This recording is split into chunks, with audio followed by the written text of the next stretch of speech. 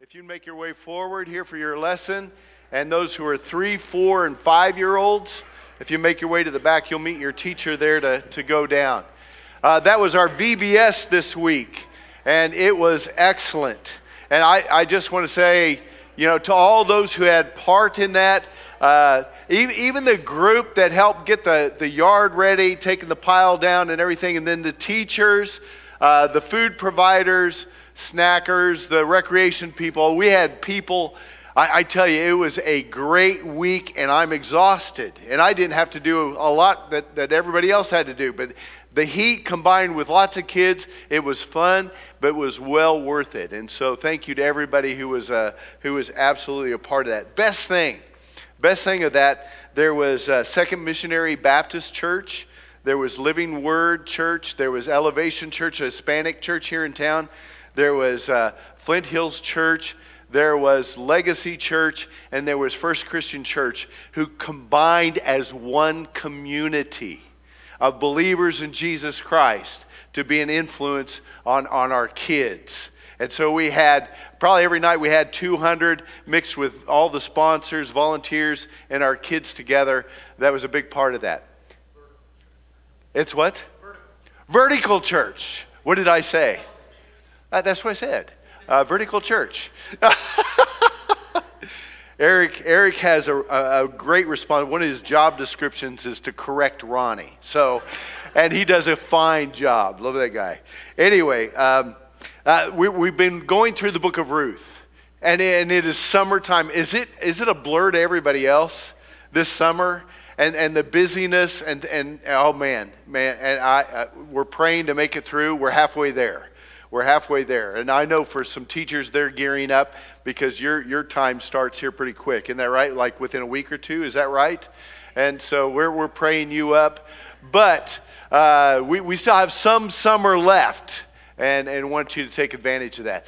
This book of Ruth has been, I enjoy going through these books and taking time to study and prepare and things like that. I hope you've had time to read through it and possibly that you're beginning to see the significance of this story as we're going through. The way I've chosen to go through this is to deal with each of the characters within this story. So far we've dealt with Naomi, the mom who went in, who lost her husband, who lost both her sons, and was left with 2 daughters-in-law. These 3 widow ladies were a big part of that first chapter. The second chapter, which we dealt with last week, we actually talked about God and His part in this. There is no thus saith the Lord. There is no absolute miracle that takes place that, we know that God's involved. Actually, it is just God directing history. God involved in this story, even though we don't see those things. And so that's significant. That was significant last week to talk about that. We stepped to the next character this morning, which actually we were introduced to last week, and his name is Boaz.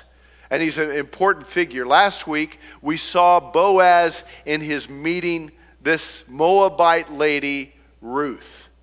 Okay, in that story, just to remind you, Ruth, after just coming new back into Bethlehem, went out to glean in the field. Here's a couple of widow ladies who were in need. So Ruth said, I'm going to go out, I'm going to glean a field, get some grain for us. And so Naomi said, go ahead. So she goes out into the field and begins to glean. So happens to be the field of Boaz, who is actually a relation to Elimelech, who is Naomi's deceased husband.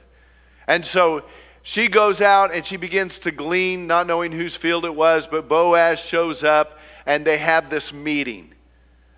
He's introduced to her and he already is showing her favor, and she says, well, what have I done to deserve such kindness? And Boaz says, because of the kindness that you've shown to Naomi, to make such a grand commitment. Matter of fact, he even says, because you chose to turn your back on your own people. You chose to turn your back on your own people and their God, and you chose our people. You chose to be amongst Israelites, and you chose our God. And that was obvious in her commitment. So he was praising her, and then she praised him back because of his generosity. Hey, come back and glean in my field. Matter of fact, they even instructed for workers to lay stalks out so she could glean. She ended up with 30 pounds in that day. She took home 30 pounds of barley. And so when she took it home that night, there in chapter 2, Naomi was impressed and said, well, where did you go? Well, it was to the field of Boaz. And she said, oh, and she mentions this word. Oh, he's one of our kinsman redeemers, or guardian redeemers, as we'll see in the NIV. We'll talk about that specifically today. But the story goes on that she continues to go back to that field and continues gleaning out of Boaz's field. And I believe it's got to be towards the end of the harvest. This is one of the reasons why they say that Boaz is actually sleeping, there at the threshing floor. Thinking that maybe a celebration of the end of harvest was taking place or something like that. Anyway, Ruth begins to plot. Okay, she plots at the beginning of chapter 3. She tells Ruth, go wash yourself, go clean up. And not just that, but let's put some nice smelly stuff on you, some perfume on you. And you go, basically in Ronnie's terms, it would be doll yourself up and you go to his field at night, in the darkness of night, and you go to Boaz where he is sleeping, and you uncover his feet, and you lay there at his feet. And you're thinking, what's that all about? Well, if anything, the best way I could put that to you is this is Ruth's proposal to Boaz, actually calling him to act out that kinsman redeemer. She's asking him to call it out. Here's what happened. Up until then, here's the passage I'd like to read for you, picking up on verse 9. This, of course, she goes and follows through. She dolls herself up. She goes to the field, to the threshing floor. Boaz has laid down and fallen asleep. She comes up without disturbing him, uncovers his feet, and lays there at his feet. And here's where I pick up, verse 9. Who are you? He asked. I am your servant Ruth, she said. Spread the corner of your garment over me, since you are a guardian redeemer of our family. The Lord bless you, my daughter, he replied. This kindness is greater than that which you showed earlier. You have not run after the younger men, whether rich or poor. And now, my daughter, don't be afraid. I will do for you all you ask.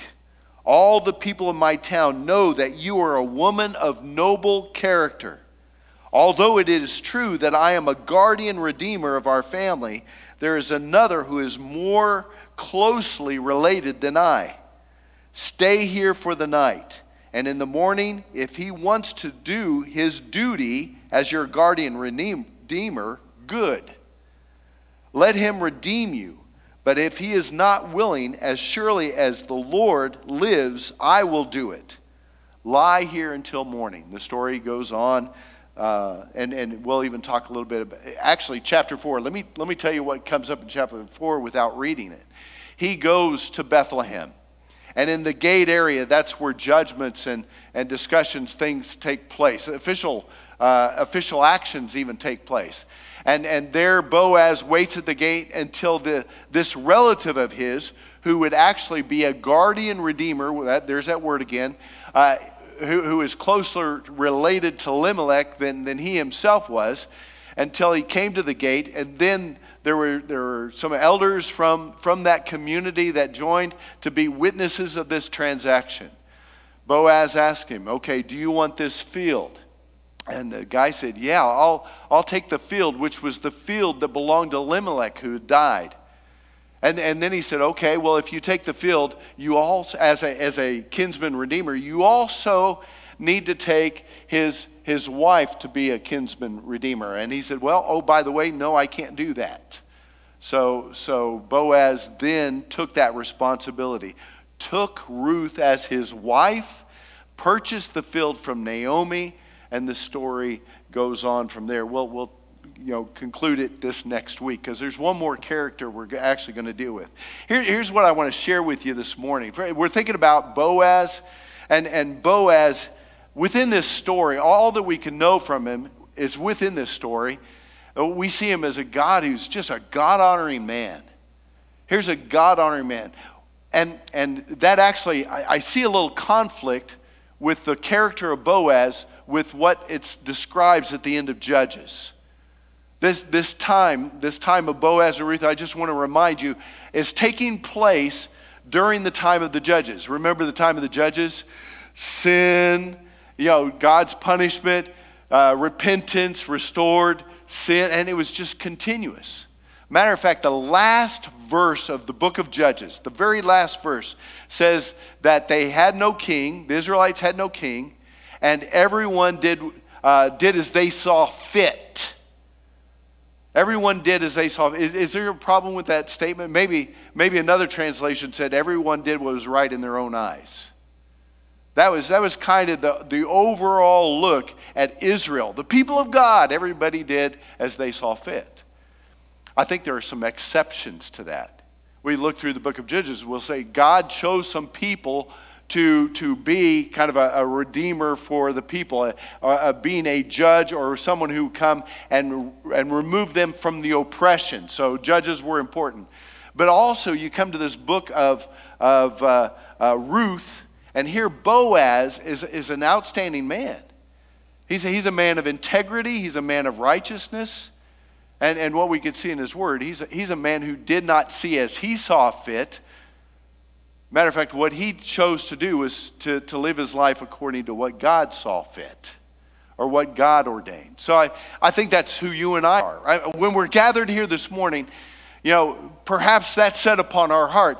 I want to live according to what God directs me to live.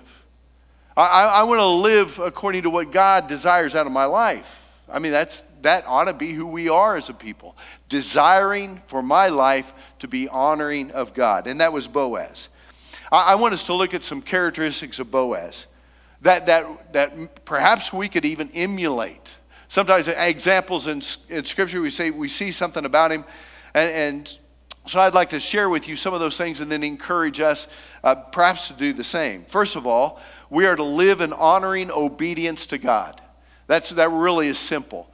We're to live in honoring obedience to God. And Boaz was a part of that because we see Boaz being obedient to what God said.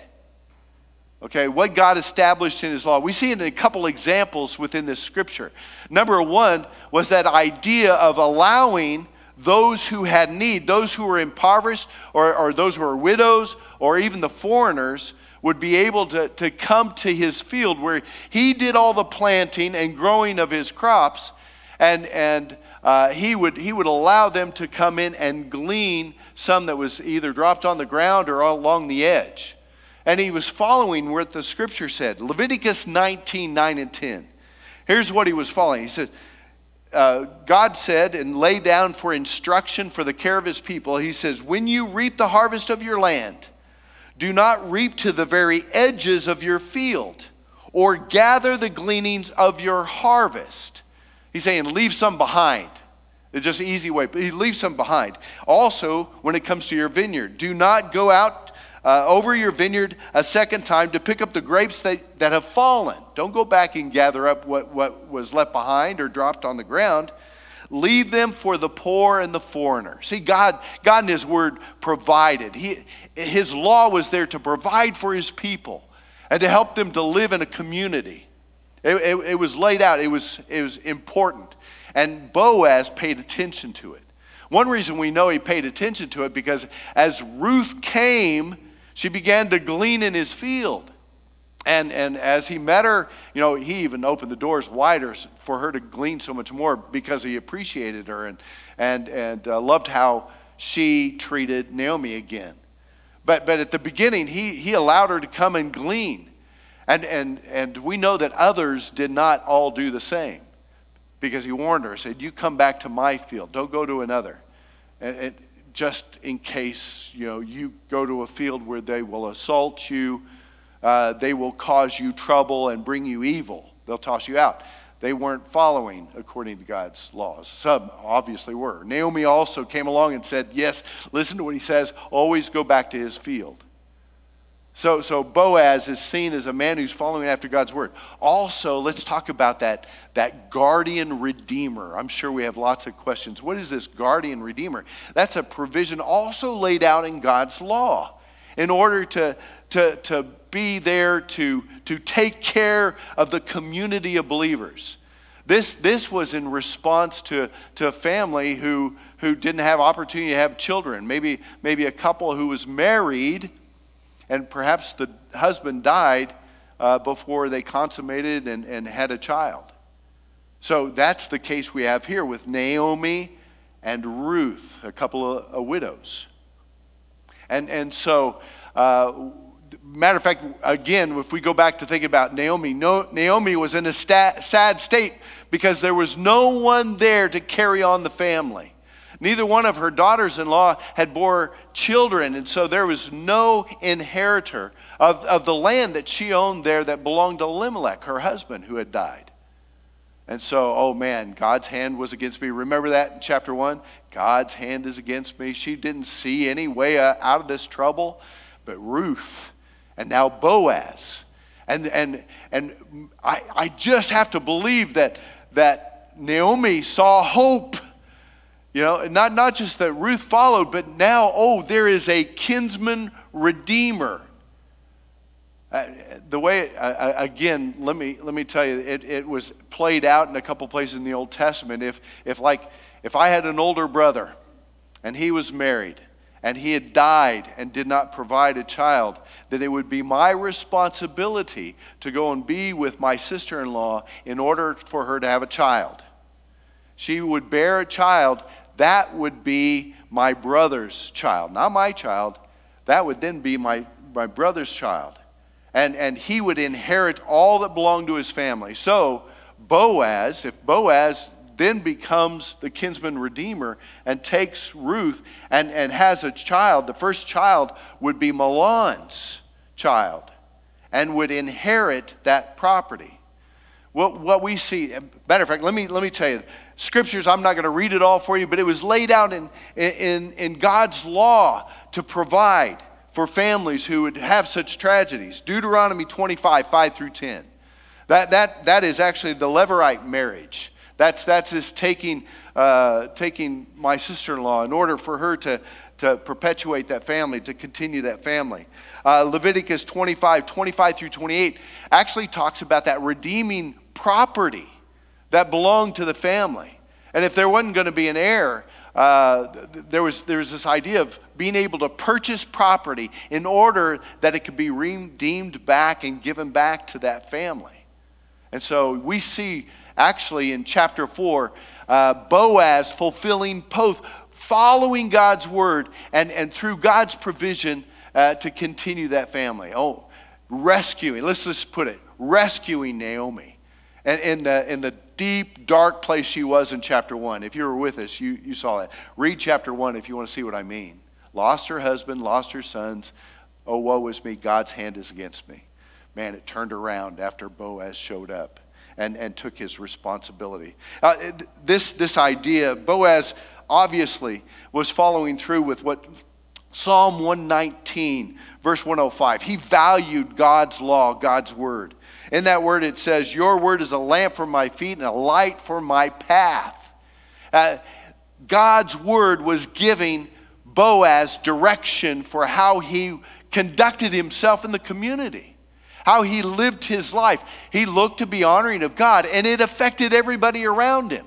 It affected his relatives. It affected Naomi. It affected his servant. The way he conducted himself was a benefit, not just for himself. It was really a benefit for those around him.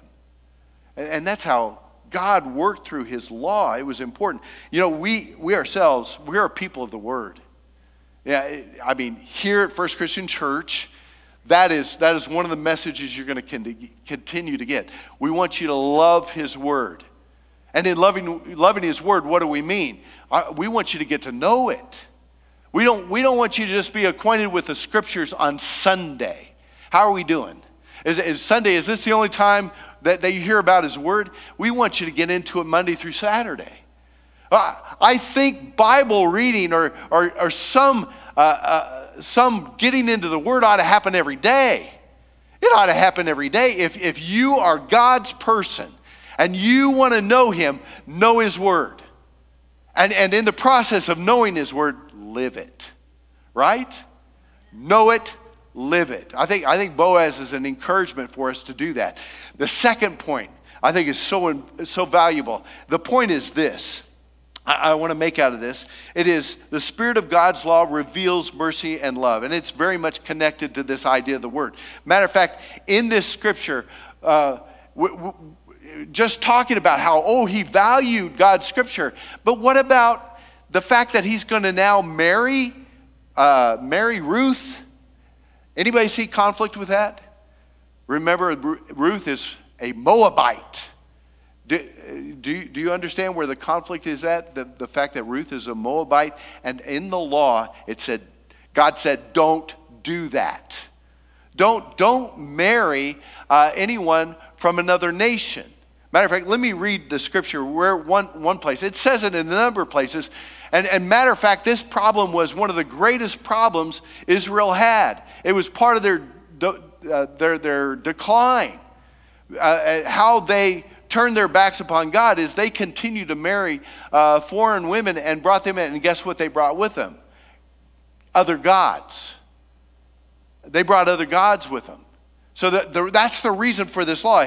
Matter of fact, where they moved, they were surrounded by other nations. Hittites, Girgashites, Amorites. I just love to say these names, so I'm going to say them.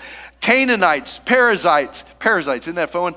Hivites and Jebusites. There was also the Amorites, Ammonites, and the Moabites, who were also cursed by God for many generations because of their standing up against Israel. And here she is, a Moabite. And what he said in the scripture is, do not intermarry with them. Do not give your daughters to their sons or take their daughters for your sons, for they will turn your children away from following me to serve other gods. The underlying reason for it is they are going to turn, they're going to turn you against your God. They're going to turn you against me. And so that was the underlying reason. Well, what was the problem? Why didn't he obey that passage of Scripture? I think throughout the story you could tell why. First of all, it's that commitment he established with Naomi in the first chapter. What did she say? What did she say? Your people are going to be my people. Those Israelites, they're going to be my people. Your God, my God. Which means absolutely she was turning her back upon the Moabites. She was turning her back on her family. She was turning her back upon the god Shamash, who is the Moabite god. She said, your God is going to be my God. And and she was living her commitment. And Boaz saw that. So what was, I have to obey this law. But here's a woman who, let me go to the passage we just read today. This is significant because in verse 10 of chapter 3, he said, greater kindness that you had shown than you had shown earlier. He praised her earlier because you made this commitment to Naomi and all the things you've done to Naomi. Now you come to me at night, uncover my feet, and calling me out to be that kinsman redeemer. This is a greater kindness. He's not excited as, oh yeah, you want to be my wife, I'll do that. And that would make the romantic story. But what he was saying is this. Because later on he says, hey, you could have gone after the young men. You could have gone after the young men, though, whether rich or poor. You could have gone after some your own age. Okay, let's not real romantic because Boaz is quite a bit older. I mean, even think he might have been more around the age range of Elimelech, her father-in-law. And so here's an older man. She went to him because he is the kinsman redeemer. Why? Because through him, through him, she is going to be able to provide an heir for Naomi. She is going to be able to provide an heir for Naomi. Do you understand that? You see that? She's going to be able to give Naomi that grandson or that grandchild who's going to be able to receive the inheritance. And so that is where Ruth's heart is. And that's why he says, oh, this is greater than you did before. That you would go to this place of complete. Actually, it is a sacrifice, or it's not her will, it's not her wants, it's definitely Naomi's. It was actually all for Naomi that she had done this. To me, that's amazing. This story is amazing. You know, you read through the book and you're just thinking, wow, this romance story between Boaz and Ruth. Woohoo!